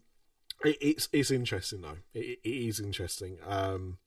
And you know, I know a lot of people that had holidays booked last year that, you know, moved them, you know, a year, forward. And I also know people that had holidays booked for, you know, spring, summer last year that moved them out to October, November, then tried to move them to Christmas week, then tried to move them to, you know, just after half term this year, and now it's not going to be open until April, and that is the next ballpark number, you know, or date. You know, that's not set in stone. They've not said it will open. That's when they're hoping to open it. You know, a lot depends on that, and also, you know, the vaccine, you know, is now rolling out globally. France seem to be, I don't know why, but they seem to be very, very slow in getting the vaccine rolled out compared to the UK and America as well. Seems to be rolling out much quicker. We don't know what the travel restrictions are going to be at that time. Will we be able to travel? Will we have to prove we've had the vaccine? I hope so, because it finally means that having type 1 diabetes is a positive thing. This is your time to shine. After 29 years, it's finally come through for you. I'll have a window of like 6 months where I can travel the world and start vlogging and just sticking my middle finger up. This is, I've been talking to Craig. He's not here to confirm it, so this all could be a lie. He can't disprove it. But about me this year. Now we are talking about potentially doing something next year together, because he's not going to be traveling to America this year. I, in a way, want to, but I'm so, at this moment in time, unsure that it's even going to be a possibility. I can't even look at flights. I know everyone's been getting cheap flights, but I can't do it to myself. I did it last year. I'm not going to do it again. It's too early, especially where I know I am on the pecking order for getting a vaccine as well. I'm right at the back of the queue. I'm not getting a vaccine anytime soon. So, it's all these things that kind of come up that, we don't know how it's going to be in October. I don't want to say this, Ryan, but, is your holiday going to take place? You don't know. No one knows. I mean, we're fully, this is the thing, we're fully expecting it not to happen. I think Dan had 2 trips cancelled last year. I had 1 trip, and, it's the least of the world's problems, of course it is, but, we haven't booked our flights yet. We've just booked the Disney hotel and everything, because if need be, because of COVID, we'll get money back on that. Yeah. So we, in terms of flights, we don't, if need be, we'll book it last minute. We won't sit next to each other, whatever. We don't really care. You don't want to sit next to Dan anyway. You've got to spend time with him. You don't want to sit with him on the plane as well. Yeah, I've got to You wouldn't know he's there. What happens when the meals come round and they say, did you want the chicken or fish or vegetarian option? Does Dan just kind of like just... Well, all I can say is, thank God he's not allergic to anything, because Actually, I do know that Dan eats nothing. Not he eats nothing, but chicken nuggets basically. Yeah. Bless yeah. him. Kids meal, please. Yeah. So it's going to be interesting. Europe is a funny. Yeah, well, you got. I'm hopeful, but I'm not. I wouldn't be disappointed if it was cancelled, because I'm expecting it to be. Yeah, and I mean the thing is, going back to what we were saying right at the top of the show, me and Sinead, we've got tickets. We can go to Disneyland Paris now if we were allowed to, and it was open, but we can't, and it isn't. So, even at the rate it's going now, I'll be able to use my 2019 annual pass in 2023 probably, because I had renewed mine and they'd given me the extra couple months on mine, so mine was valid until like this February anyway, so Lord knows. Yeah, I can't remember if I had the extra months or not. I may not have done, because I think I used my shareholder discount from when that was still a thing. And we got a 10-year extension to our shareholder benefits, which is not being extended. They have confirmed that, I know you've not been able to use them for the last year, but your end date's still your end date, so tough luck.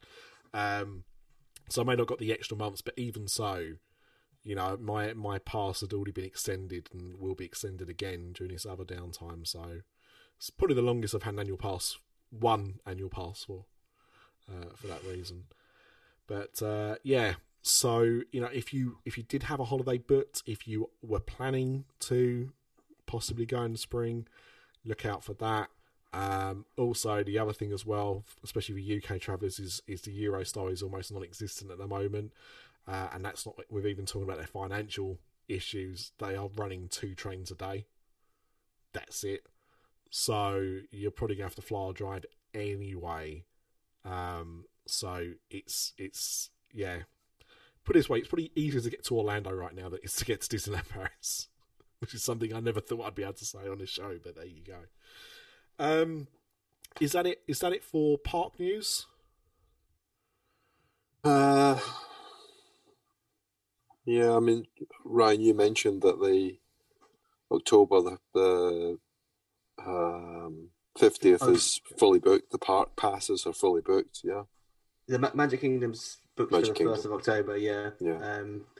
So Dan and I booked ours back in, I don't know, like 3 months ago maybe. As soon as they opened up the bookings, we were like, oh, let's just do it. Let's hope for the best and do it. And we were able to book our park passes all at once. So if it does go ahead, we'll be there on the 50th, but who knows? Yeah. And actually, Mr. D, it's good that you just said that because it reminded me of the thing that I forgot to mention, which is Disneyland Paris have the same system and have done since the pandemic first started when they were open. And already they announced them reopening in April, and pretty much the first week it's opened has now sold out. Yeah. Yeah. So yeah, if you are playing Book a Holiday, you're probably not going to get in there. It just Couple of depends those- on so I was just going to say it all depends on the vaccine. I mean, if the vaccine is successful and enough people get it, then they'll be able to increase the capacity to the parks. But who knows? Yeah. Yeah, there's a couple of other smaller things. The construction walls have come down for Remy in Epcot, but there's no date yet as when that's going to open, but it's getting close. The new toilets opened, and every vlogger in Orlando was queuing to go for a wee today, I think. Yeah, that's very shady. I'm just going to go into this toilet with my camera. Yeah. Best thing to do during a pandemic is to get 1,000 vloggers into one toilet during a day. Definitely. Isn't that how they call out George Michael? Yeah, maybe. I smell a rat. They've also put partitions on the monorail, so you can increase the capacity. So now you can get 4 groups per car. So yeah, they're just basically increasing the sort of COVID modifications to maximize their capacity on the monorail. And somebody touched on it, but Disneyland is going to become a mass vaccination site, one of 5 in California. Presumably the car park or something, because they've got a huge car park that's sitting there empty. It is one of the car parks, yeah. Yeah. It's not Lime Garage, because that's the wrong coast, but yeah. Yeah, it'll be interesting. Again, seems to be quite slow. Bearing in mind the problems that California's got, that's one state that really needs to have a kick up the arse in regards to getting the vaccine rolled out. But it does seem like they're still quite slow on the uptake there. So fingers crossed that opens and starts to speed things up, because California needs that boost massively, I think. Right. Well, I think that's the longest first segment we've ever had on the show. It's quite funny. Before Christmas, it was the other way round. Do you remember we had a really short park segment and then a massive post, outside the park segment, and now we've completely flip-flopped it. So I think it's time for us to go and have a look at what's happening outside of the parks. Let's get down to business to start planning that Disney trip. I'm Wendy Prater at Magical Journeys Travel here, proud sponsor at the Disney Parks and Beyond podcast. I specialize in all things Disney, Universal, and all major cruise lines. Disney cruises are spectacular, but you've got to book early to get the best pricing and stateroom selection. I offer generous onboard credits and take care of all your planning. Interested in Disney World, Disneyland, or Disneyland Paris? I can help with every bit of the planning process, including dining and fast passes. Find me on the Twitters at WP Magic Journeys, or email me at wendyprater@magicaljourneystravel.com. I make the plans, you make the memories. So everybody's locked down. Yeah, there's not much, but I mean, I think the kind of biggest thing since we last recorded has been WandaVision, not the spin-off of Chucklevision that some people thought it might be. WandaVision. Boop, boop. That surely there's going to be an episode. There's going to be an episode based on that. We have got our audience share is about 80% American, which always I find bizarre being a British podcast. Go to YouTube and just search for Chucklevision and enjoy the rest of your day. Yeah, exactly. It's a great show. So WandaVision launched last week. First 2 episodes, as we've seen with they did the same with The Mandalorian, didn't they? It wasn't 2 on the first day, but if I remember rightly, we got episode 1 on the Tuesday. That was the a few first days day, later, yeah. And then the Friday, I think it was the second, and then it was weekly after that. So they've done the same thing here. I think it was smart. I think it was smart with WandaVision to do 2 episodes. I agree. Because I obviously I'll go and ask everybody, but I enjoyed both episodes, but the first episode alone kind of didn't really. It gave very little hint of what was really going on, which the second expands a little bit about, but not much. You're still kind of left in a state of what's going on. But I think it was good to get 2 released at the same time, and I really like how the show is going so far. Sinead, what did you think of WandaVision? I bloody loved it. But I love those, like, I love Bewitched, I love The Munsters, I love The Addams Family. Like, I love those old, like, ridiculously kitschy black and white TV shows. Like, that is 100% up my street. So I knew I was going to love this anyways. I think they're both great. I think Vision in particular, like, his character just fits into that world so perfectly. I think the costuming is great. I think the various different kind of characters that we've met in it are great. I loved everything about it. Absolutely loved it. You almost forget, because of his role in the Marvel films, you almost forget that Paul Bettany is obviously a very good actor. But Vision is not an especially rounded character, I'd say, in the MCU. Well, you think starting off as AI Jarvis, he's kind of had to continue that, hasn't he? To a certain level. No, I'm not. Yeah, I'm not having a go. No, but I agree with you. He's not been like necessarily a fan favorite. When you look on Twitter, Wanda has got fans in the thousands and thousands. Vision, not so much. Yeah, and I'm not talking about from 30, 40-year-old men, but like there's like Scarlet Witch. I do like a bit of that Wanda. Sinead just recalled in horror. Don't blame her. Look, you've got a lot of fan accounts for Wanda versus Vision. Yeah, that does not surprise me at all. Mr. D, did you manage to catch the episodes? No, not the second one. No. Well, I don't know. I haven't made up my mind about it yet, and obviously I haven't seen the second one. So, it's interesting. It's different. Give them applaud for that. So yeah, I'm still interested. Still going to keep watching it. Certainly watch the second episode this week, hopefully.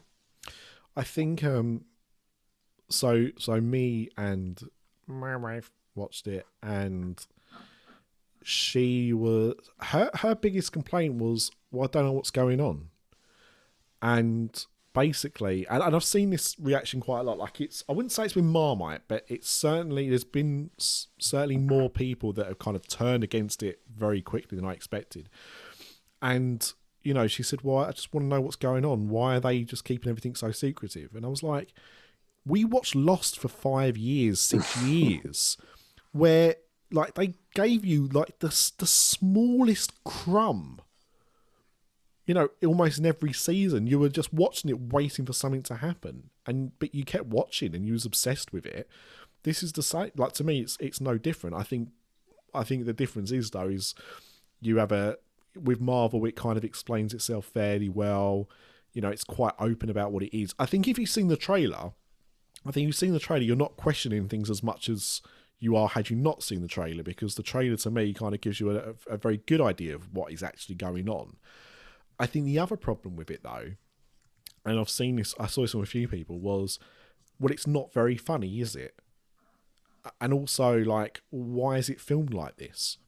And I think the thing is, like, a lot of us kind of were aware growing up of, like you say, Sinead, things like Bewitched. We used to get, repeats of Bewitched when we were growing up. And The Munsters and the Addams Family and I Dream of Jeannie. So, and I Love Lucy. So we kind of know these very, like, schlocky 50s, 60s sitcoms. And if you were making, they to me, perfectly recreated those era of sitcoms. Like, everything about it was, sets were great. The way they did the special effects, was the same kind of thing that you expect. Obviously modern technology is a bit better, but, still tried to keep it in the same kind of vein. I think the way they did it was great. And I loved as well the fact that in both episodes we had different intros. One was animated, different theme songs as well. to kind of explain it was. And also what I didn't pick up on, but I've since kind of like found out is, next episode is a 70s sitcom. Then there's an 80s and a 90s sitcom. So, and each one, they are different. Some of They're it's going to be colour. hitting The Office, hair. is like The Office style as well. Oh, okay, cool. So going up to like the 2000s. So the thing is, like every episode is framed slightly differently with the same kind of core characters, but the settings of it. I mean, even the thing that got me as well in the second episode, and I picked it up straight away. The house was different. Mm. Yeah. You saw the bedroom at first, you didn't realise it was different, but then as soon as they come downstairs, the staircase is in a different place. There's a brick wall where there wasn't a brick wall before. The furniture's different. The whole thing was different. What I found astounding, though, the budget for this show is $25 million an episode. I'm not sure where that's being spent, if I'm honest, because it doesn't look like it costs that much at all, but it is done really well. And I'm really... I've kind of, looked into the Easter eggs a little bit more, tried to work out where it's probably heading to. Obviously, it's going to tie into Phase 4 of the Marvel films, but so far, I'm fully invested in this. Really impressed with what I've seen so far. I'm interested. I've read the comic book series that it's taken inspiration from. When House I of first Mouse. saw, House of Mouse. I've read that before, and when I saw, I don't know if it's in the first or second episode, so I won't give it away. But there's a item in the house that references it, and then I saw that, and then I reread the comic book because I've got the Marvel Comics app, and it's definitely one of the main comics. They're obviously going to add the MCU spin to it, so it won't be what you expect it to be, but. I'm really we watched the first two episodes back to back. After the first episode, Donna was like, "Oh, not really sure." I was like, "Well, it's 30 minutes. Let's do the second one." And by the end of the second one, it starts to reveal a bit more what's going on. You start to question more and more things, and you find yourself more interested in as to where it's going. Yeah.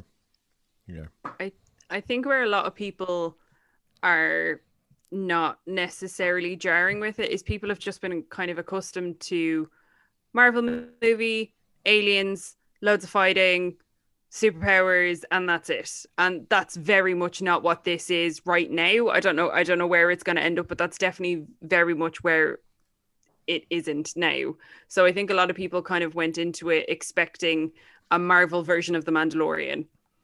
And whilst I think it is kind of doing a great job of storytelling, it is very different to The Mandalorian, but this is kind of the first other big show that's not just like a behind the scenes Disney show that we've seen. So the only thing people kind of had to compare it to was The Mandalorian. So I think a lot of people went in just seeing Marvel TV show. Oh, okay, it'll be fighting and superpowers and all this good stuff all the time, whereas it's very different to that.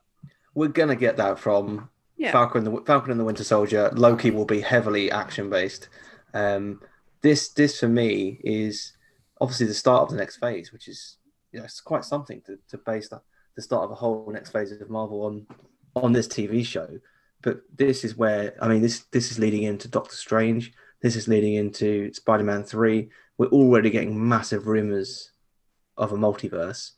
I think we're gonna see some of that starting to come into this show. I don't think there's rumours, is there? I mean, Doctor Strange is called, Madness of the Multiverse, yeah. So I think but more Spidey than anything else. Yeah, no, absolutely. And apparently Charlie Cox allegedly has filmed Daredevil for Spider-Man, so we'll see. I never watched the show. I know everyone raved about him, but I never saw the show, so I don't know. The show is very good. Yeah, I hear that.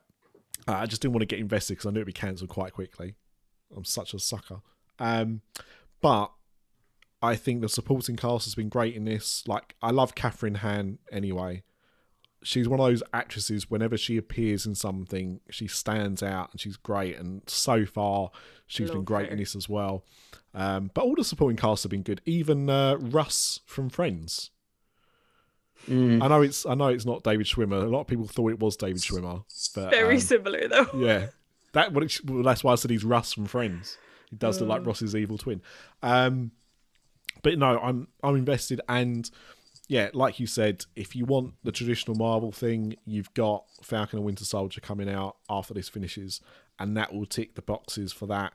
That does not interest me anywhere near as much as this does.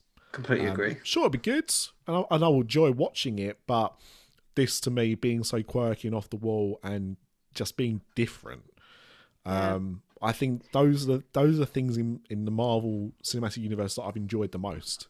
You know, your Guardians of the Galaxies, your Thor Ragnaroks, where they weren't just straight up comic book action. They had a bit more around them that was a bit different. Those are the ones that really stand out for me. So I'll be honest, the most exciting part about Falcon and the Winter Soldier for me is the return of Baron Zemo. That's how much I dislike Falcon and the Winter Soldier as characters. I quite like Winter Soldier. Falcon has never really... Nothing wrong with Anthony Mackie. I like him as an actor. No, I completely agree, yeah. In fact, in everything I've seen him in, I've really liked him. But the Falcon just seems like such a bit of a drip of a just character. Haven't given him... Well, to be fair, they've not given him enough time, so hopefully we'll explore them a bit more. Yeah, but yeah, Baron Zemo, great.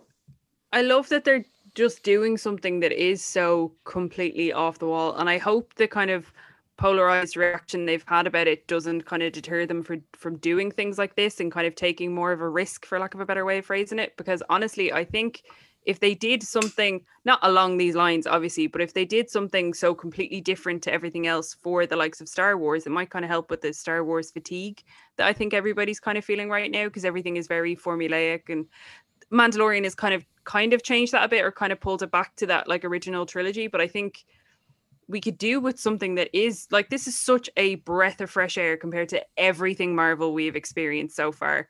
And I hope they continue to kind of have that bit more out of the box thinking, and it's not just I want Iron Man and explosions, because Marvel doesn't just need to be that.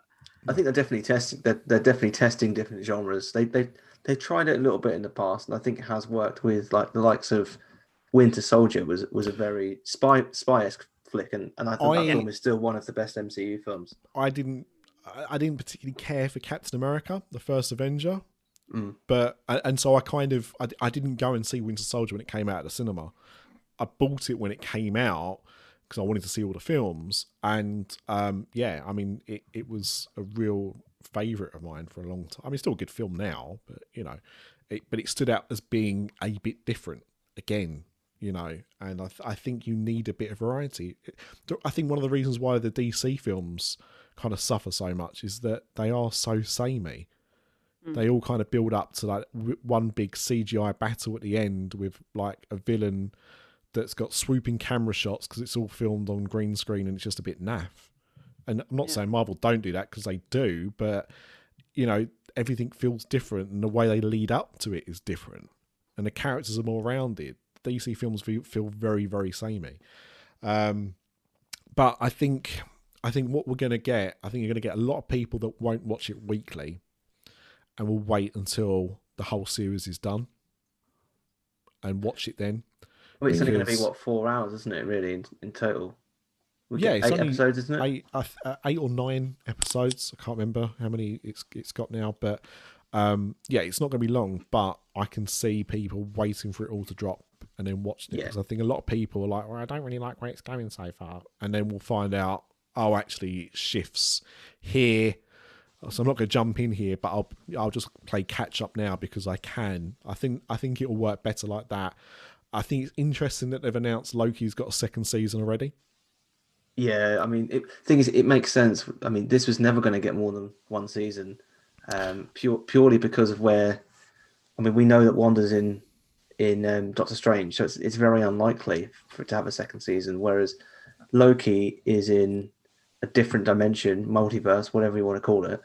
He can do whatever he wants over the space of however many seasons they want, and it could still be within 1 year, 6 months of that current multiverse.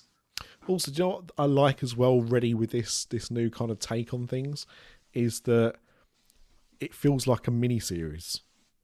And I mean a comic book mini-series. Like when you get a 4-part special or something. It's got a story it's telling, and it's going to be told in those things. It's not like what Netflix did with the Marvel shows, where it might get renewed, it might not. It might have a cliffhanger that's resolved, it might not. With this, they've got a an idea of where they're going with this story, and that's what the story is going to be over this amount of time. So, I think Disney have such a great person in Feige, who has like Charlie from It's Always Sunny, got every different thing mapped out on the board. Yeah. And he's got the plan for the next phase. It's sorted. It's in the TV shows. It's in the movies, and they're probably already planning phase 5.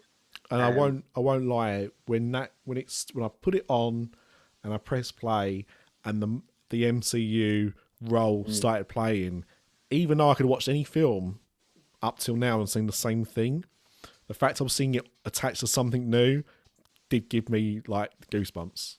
Yeah, like it felt really good. The logo came up and we were like, "Oh, this is the first Marvel thing we've seen since Spider-Man." Yeah, and I mean, I love the Star Wars thing they do for the Mandalorian. I think that's a really nice thing they do. But I think the other thing that was quite important with that, and maybe I'm overthinking it, but because it's the same thing they put at the beginning of the Marvel films, this is essentially part. This is part of that. It's not a film you're watching, but this is part of this series of films. I think that was a really good distinction. Or as I said, maybe I'm just reading too much into it. But yeah, I suppose more on that as the weeks go on. Anything else from anyone else? Nothing for me. No. So all that's left is to say we put a poll up about when we're going to do another quiz. People wanted to do one of the weekend of the 29th of January. So look out on socials. We will be putting out information about how to join that and when it's actually going to be. We might this time do it on Twitch.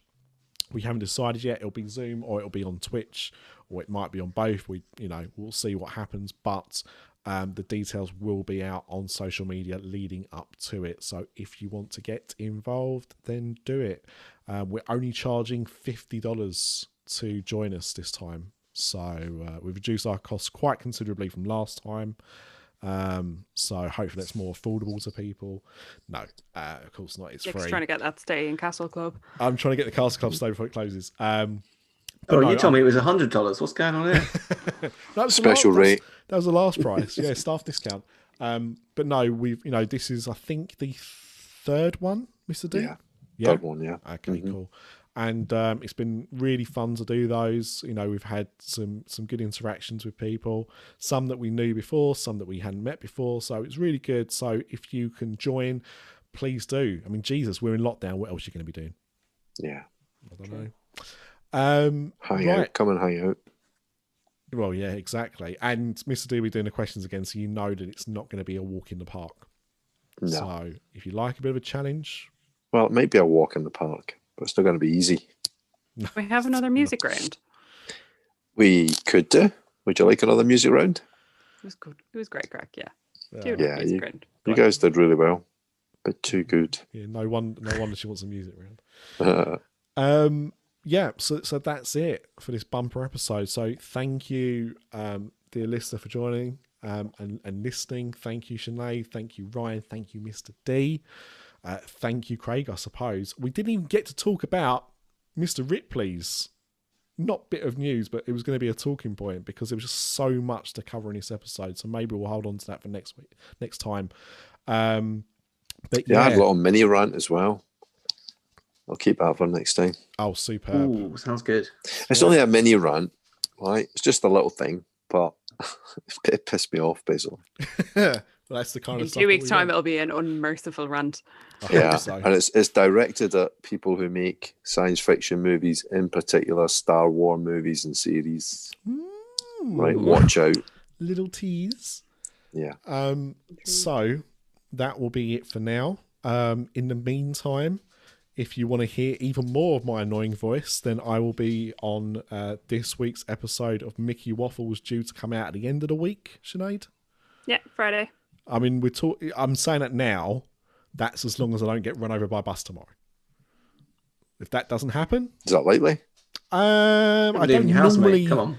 I don't normally walk in front of buses, so hopefully not. He has a new jazzy helmet. They'll see him from space. That is true. It does look like Knight Rider or Robocop. Yeah, he might trip over those slippers though, trying to get out of the way of the bus. Very true. That is true. But yeah, so listen to that. Listen to Theme Park Trader. And who knows, there might be some more podcasts coming your way from us. In fact, that reminds me, I want all of you here now, Fast and Furious 6, do it to yourselves. You'll thank me afterwards. We'll record that next week, and we will see you for another Disney Parks and Beyond in 2 weeks. See you later. Bye. Bye.